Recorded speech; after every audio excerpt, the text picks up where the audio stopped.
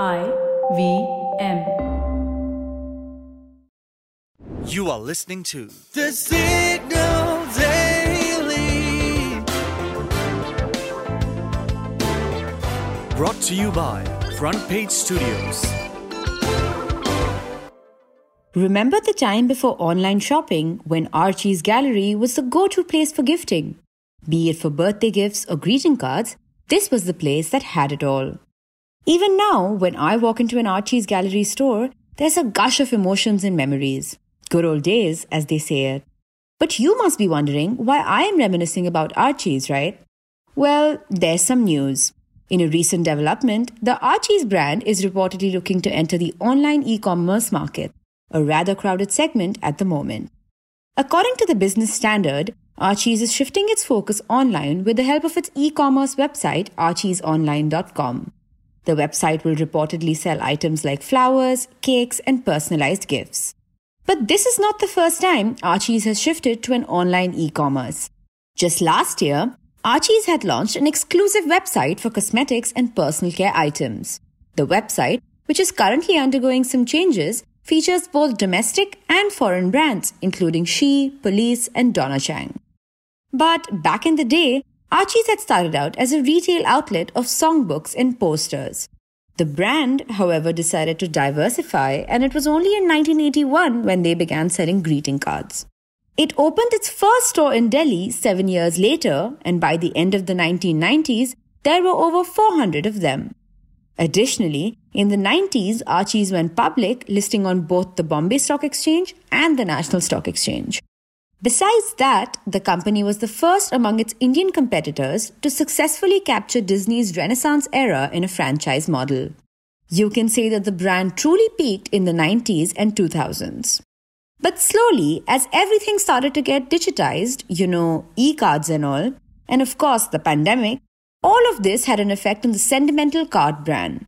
The Business Standard report reveals the brand's net sales value decreased to 55.29 crores in FY21 from 139.32 crore rupees the year before. But all's not doom and gloom. The brand's founder, Anil Mulchandani, seems confident in the survivability of the value of greeting cards and stationery, which have also been the strongest contributors to the company's sales. For instance, gifts made up 48.66% of the company's total earnings, followed by paper bags that accounted for 34%, and greeting cards contributed to 11.56% in fiscal year 21 and 22.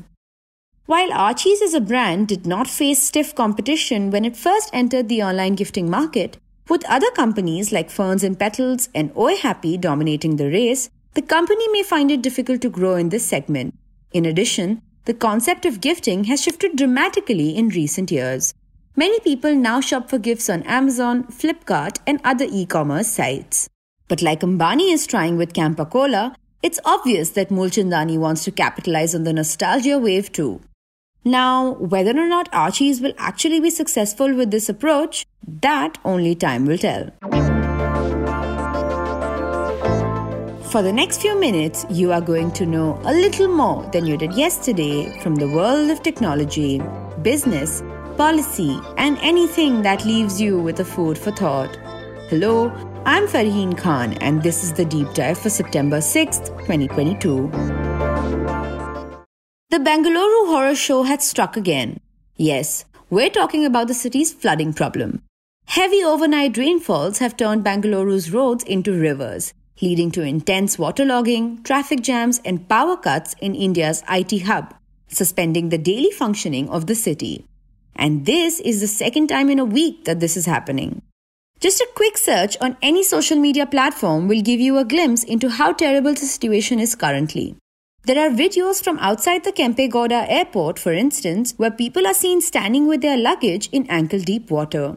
Several other videos show vehicles trying to wade through submerged roads. According to Hindustan Times, over 30 apartment complexes have been inundated with water. Inflatable boats had to be deployed in certain areas for rescue work. And like I said, all this has really disrupted the normal functioning of the city. Schools and colleges have been suspended for now.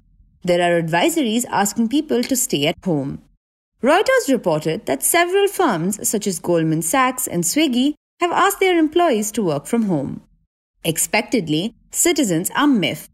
Only last week, when the city had faced a similar disruption, the Outer Ring Road Companies Associations, or the ORRCA, that represents all major IT and banking companies on the Outer Ring Road stretch, had complained to Karnataka Chief Minister Basavaraj Bommai in a letter about how poor infrastructure on this corridor is bringing down the efficiency and productivity of the companies and putting employee safety and well-being at risk. In the letter, they estimated a collective loss of 225 crore rupees due to the flooding of the Outer Ring Road. And now, while some netizens are sharing memes on the plight of the Bengaluru citizens, others are complaining about bad governance. Now look, we know about the obvious reasons behind such kind of havoc. The rain pattern is getting more and more unfamiliar thanks to climate change. With a record rainfall of 366 mm, this last August was Bengaluru's wettest August in 5 years. If we look to our neighbor in the northwest, Pakistan is also dealing with one of the worst floods in their history. And all this is a wake-up call that we need to pay attention to the environment.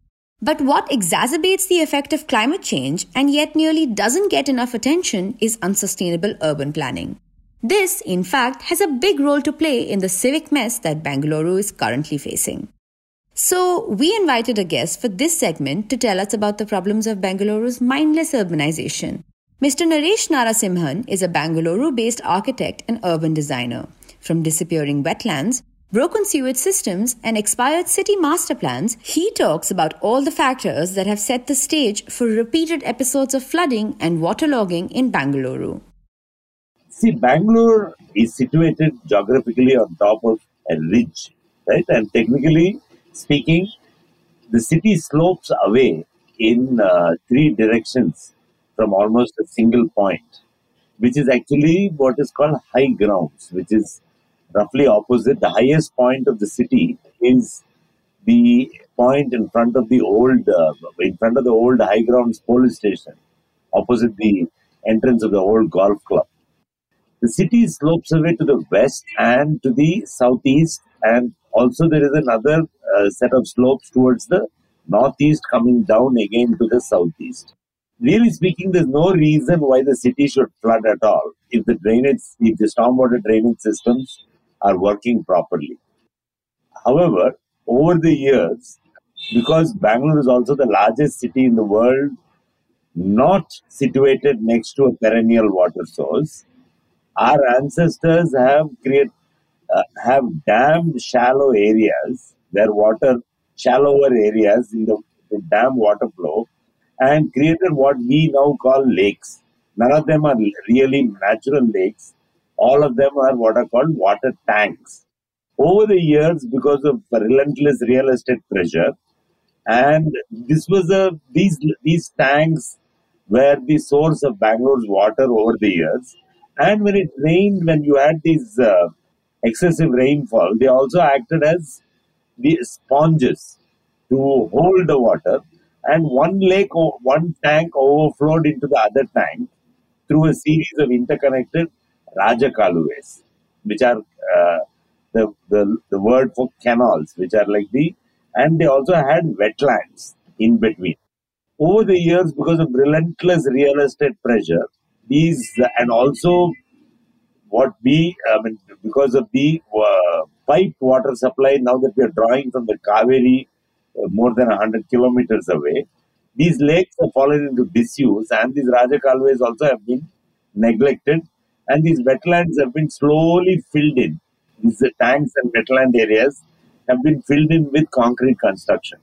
So what happens is, when you have, in a normal situation when there is no rain, we don't see it because these Kalways are actually carrying sewage. Was illegal.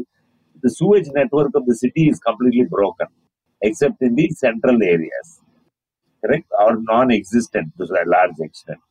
So what happens is that when you have these extreme rainfall events, when the rainwater has no place to go because the Raja Kalways are full of sewage, and it goes into the Raja Kalway because by nature, those are the lowest points, those are the lowest areas of the city, mixes with the sewage and overflows and comes out, right? And flows out. In many of the cases, for some reason, the Rajakalways have been, there are roads placed on top of them, and small pipes that are placed under the road, which almost like less than 20% of the original carrying capacity of the Rajakal. So when there is an extreme event, the water just has no place to go and flows over the road and floods the entire. Bangalore has been suffering from a lack of urban planning, particularly from a sustainability and a resilience perspective for quite some time now. Our current master plan, whatever is available, expired in 2015, and successive governments have been wrangling, and it has become more a real estate, what I call a coloring book for real estate. As you have heard Mr. Narasimhan explain, the problem is that the city's urban planning is short-sighted. It's driven by real estate demands instead of sustainability. And that's not just a Bengaluru problem, it's a pan-Indian issue. But now that the damage is done, how do we go about undoing them? Mr. Narasimhan believes that this will take a lot of political willpower. Yeah, it requires hard political will and a decision-making system in which we find, see, right now what happens is that, when a master plan is called for, the government gives it to somebody who tenders the lowest amount, right?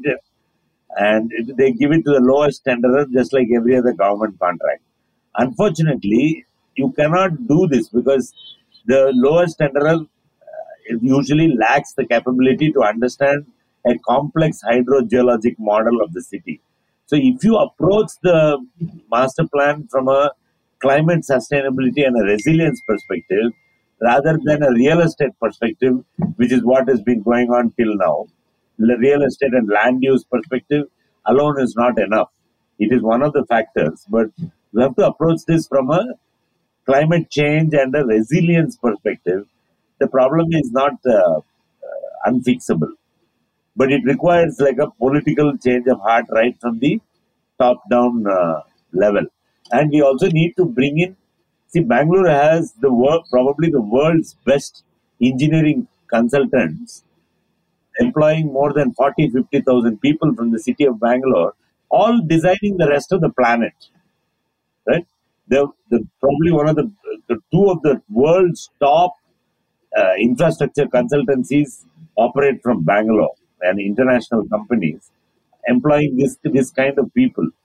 And we are unable to tap into their expertise because of these archaic government procedures which do not allow excellence and rather promote mediocrity. Now, CM Bommai has blamed the neglect of previous governments for this waterlogging, while the opposition parties are hitting back at his government for deteriorating infrastructure. But where does the buck stop? The Signal Daily is produced in association with IVM. This episode was written, researched and produced by Manaswini and Shorburi and edited by Prasenjit Das. You can catch this podcast every morning on Spotify, Apple, Amazon Prime Music, Google Podcasts or wherever you listen to your podcasts. We are thesignal.co on Instagram, LinkedIn and Twitter.